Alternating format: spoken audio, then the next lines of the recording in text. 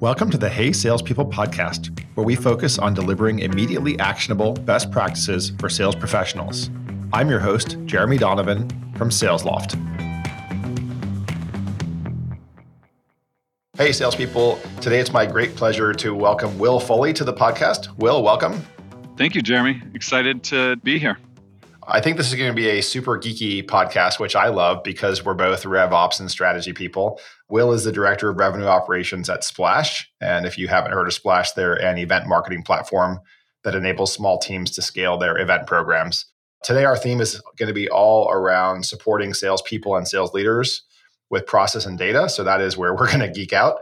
Will, I'd love to get people a chance to get to know you by asking you my favorite question, which is, what is your favorite sales book of all time? And what's one of your key takeaways from the book? First book that comes to mind is The Power of Habit. Not necessarily sales specific.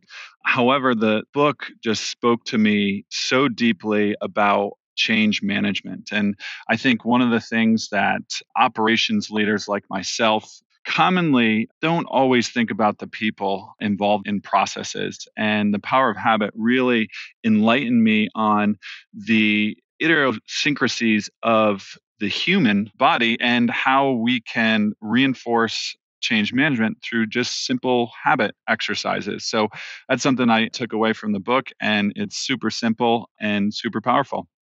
You know, it's beginning of the year for you. You're rolling out some new initiatives. And, one of your big new initiatives is a new sales framework or methodology. Can you share what your eval process was and why you decided to bring a new framework into Splash?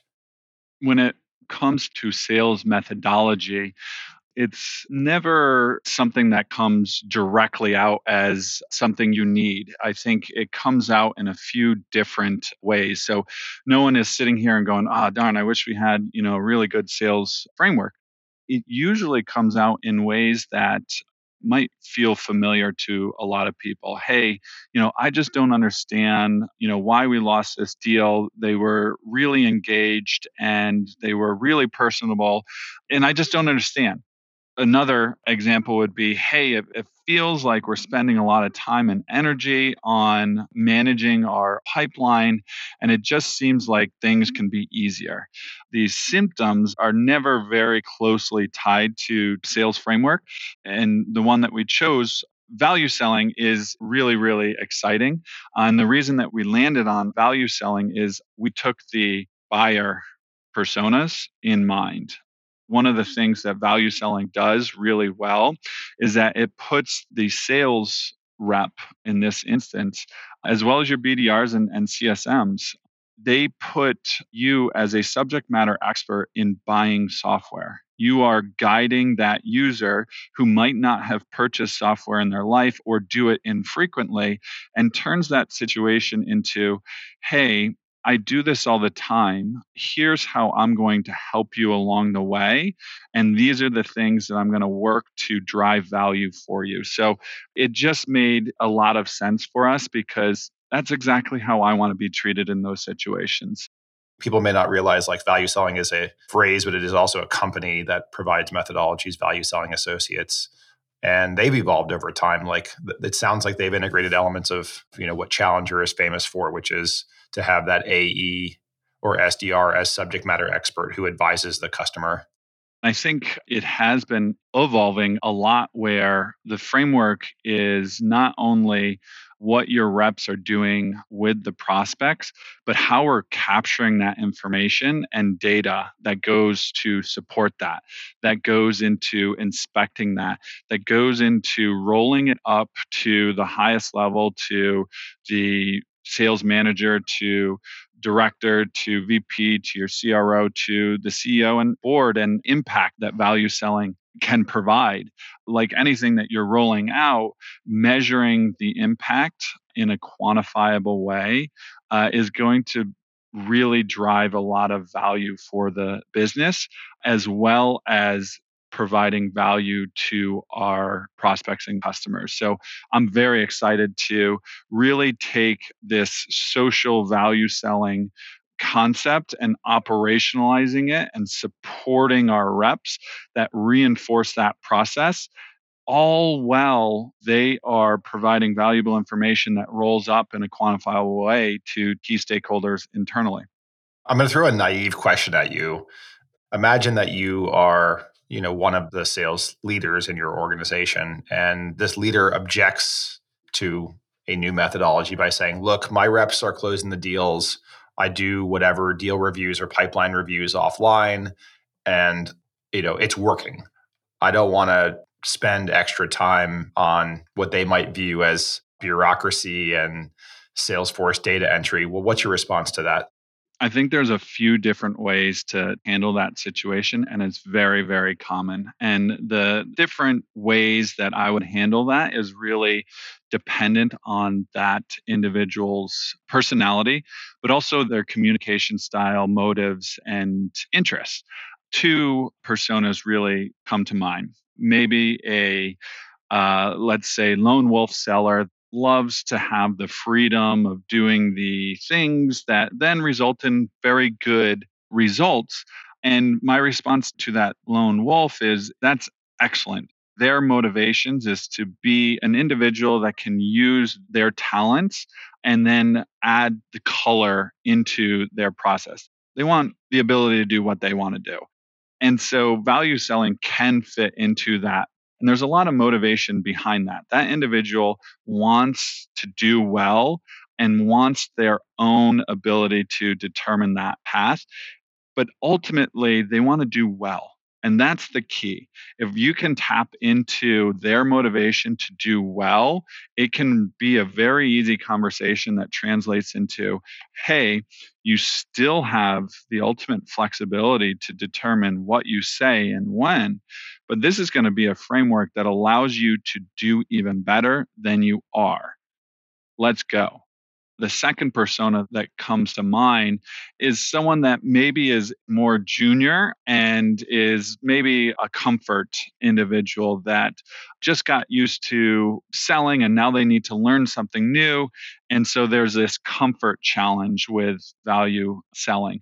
And I think that's where a lot of grooming techniques, case studies, as well as really smart change management, and it goes back to the power of habits, can really infuse a successful, maybe detractor into maybe a neutral. I don't think that we'd turn them into someone that would be a promoter at this point, but if we can just change their perspective a little bit at a time, over time, we will definitely be able to get the value out of value selling for that type of individual. You get an enterprise sales leader in a room and you get the SMB sales leader in the room. And the enterprise sales leader says, like, this doesn't have enough detail. And then the SMB sales leader says, this is just too much detail because the velocity is so much higher and I don't need to capture all this information. For you guys, I would assume you're selling both to larger enterprises as well as to smaller SMB teams. I wonder if you've run into that objection. 100%. And I think that's okay. I think that value selling frameworks need to be adjusted for the different sales processes that exist between small, medium, and large deals. So I think the biggest challenge is when a single rep is managing small, medium, and large deals, and the behavior that they have to take on those deals is different. And so it's just another thing that that rep has to keep in mind. Hey, do I have to fill out this section? Do I have to do those things for deals that are less than 15, 50, or 100K or bigger? And that's where operations comes in. Making it simple enough to know, hey, on this sales motion, you are only required to fill out these types of questions or processes. And it gets back to the importance of reinforcing solid operations through the sales process that eliminate the decision making process of the sales team that don't add a lot of value to the customer or the business, that just eliminates mental weight on those sellers. And that's where guided selling and different workflows for those different sales motions comes into play. Really tactical on the workflow side. Let's say that you're looking at an opportunity in CRM. You might, I guess, based on the profile of the seller, show a richer opportunity set of criteria fields for the enterprise salesperson and maybe a lightweight version for the SMB salesperson. Exactly. And you've prefaced this to the listeners out there that we'd get super technical. So with anything in Salesforce, which is the CRM that I prefer, there's so many ways that you can handle this. You could potentially use different record types to keep it super clean and tight.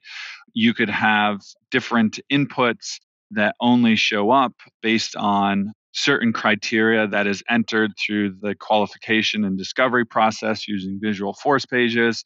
CPQ is something that we are rolling out with guided selling. The solution is endless with the possibility, which leads me to kind of just throw out there that you got to keep the seller's process in mind as well as the customer's process, and making it super easy and tailored for that specific use case will be key to determine which solution will work best for you.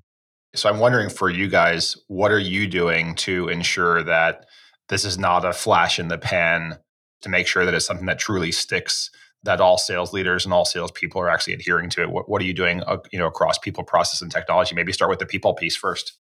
The people part is definitely where I think a majority of the time and energy, when I think about the process and the technology, that's definitely the fun side of things for me. And I would be as bold as saying the easy part.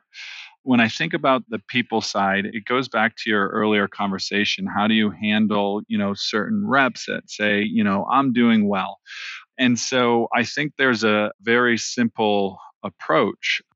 You value sell your reps on how this process can improve your process and help you achieve your goals.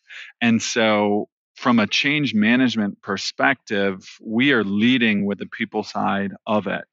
So, we have within our revenue kickoff started laying out that these things are going to come. So, we've made everyone aware. We are going to bring people into the committee to help organize it so that we're building collaboration and we're building with including the reps into the process, which definitely reinforces the process. And then when we roll out the training, we're going to time it really, really well within our cyclical sales process to a time that really can be dedicated to training.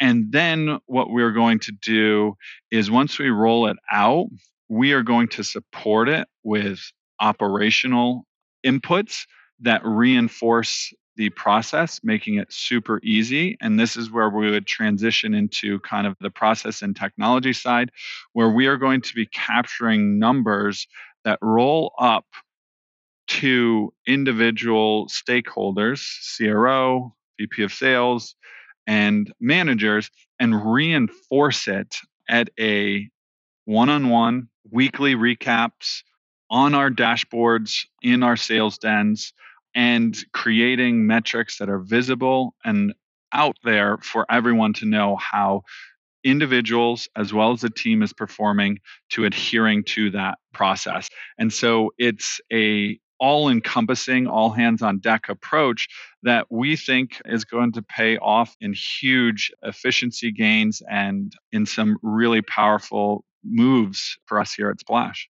In the qualified prospect formula value, right? There's a component to capture business value as well as personal value. How are you going to capture that? Where are you going to capture that information? So, the way that we are thinking about it here at Splash is that value is different for every individual. And so we are thinking about capturing the value of every single stakeholder on the opportunity, the contact specifically. And so when we think about an inspection point, we are thinking about not only putting in free text fields, but some type of weighting system that says this is intimate knowledge that we know about this individual's perspective on the value of the product to them so that it can be quantifiable, so that we can then create very easily visible metrics that tell us the process adherence and the estimated value scope that our AE has captured for each contact on that deal. And one of those changes, Jeremy, that you have kind of hinted at over the years with value selling is that there's technologies that support that. So we're also evaluating managed packages in Salesforce that capture that information and do what I just mentioned. There's a reluctance of sales managers to use Salesforce opportunity, that view to do a deal review. I was thinking this week about why is that? And what struck me is that the way that an opportunity record is typically displayed is by stage, which makes a lot of sense, right? Because if you're a salesperson, you need to get a deal from stage to stage. You want to think about what are the things I need to complete at this stage to proceed. If you contrast that with how a deal review is conducted, you tend to do the deal review in like qualification category or framework or methodology, whatever language you want to use, groups. So if we take the value selling approach with their value prompter framework, take one of the P's. They have two P's, power and plan. So let's take power, which would be authority and BANT or ANUM. I think when people do deal reviews, the problem with the layout by stage is that the power elements are spread out across all the stages. And one really wants to be able to review like what's going on. So I'm wondering how you're planning to attack that issue, because I would assume your Salesforce is also laid out by stage. It is a well-known challenge that we need to solve for, because when I think about the customer experience, the conversation, the face-to-face, the video calls, and just simple phone calls or emails don't always follow that linear path. And I think that's where the biggest challenge comes from, is that in a natural conversation, you're going to let your prospect or customer really open up and share, and the information isn't going to follow the sales process. It's going to follow the human emotion that they have at that time. That, I think, is my interpretation of the challenges that you just mentioned. And some of the ways that we're thinking about tackling those challenges is that from a deal review, we want to really make it easy to understand all of the complexities of a deal in a very red, yellow, green perspective. So I think simplifying the output of all of those things that you need to take into consideration. Did you fill out the power? Do you know the authority? There is this whole issue around, it used to be framed as, do you have the machine do this or do you have the person do this? But I think the new thing that's emerging, which makes a lot of sense, is like machine assisted, right? So for example, let's say I'm a rep and you're asking me to call my month or my quarter, it would be really useful for me to like tell me what the machine thinks. And then I can override that with my judgment. People might object that human judgment only screws up those estimates, but I think the machine assisted concept is probably the next phase. I 100% am on the human assisted approach. The combination of the two is the key. And, to your comment of introducing the human is going to screw up the forecast potentially. And I would argue you'd get more buy-in from the actual user if you had just the ability to, regardless if they do, the ability to make their own calls is super powerful. People do want to get in touch with you to get other epiphanies like you just gave me and or learn more about Splash. What's the best way to do those two things? Learning about Splash, splashthat.com. For business, also contact us at sales@splashthat.com. And you can, of course, reach out to me via LinkedIn, Will Foley, as well as my email here at Splash, will.foley, Foley, at splashthat.com. Happy to chat. Once again, I'm your host, Jeremy Donovan from SalesLoft. Laura Hall is our executive producer. Our artwork is by Greg Klingshirn. This episode was edited by Peter Lopinto. Subscribe to us on your favorite app to learn more immediately actionable best practices from our awesome guests. Thanks for listening to the Hey Salespeople podcast.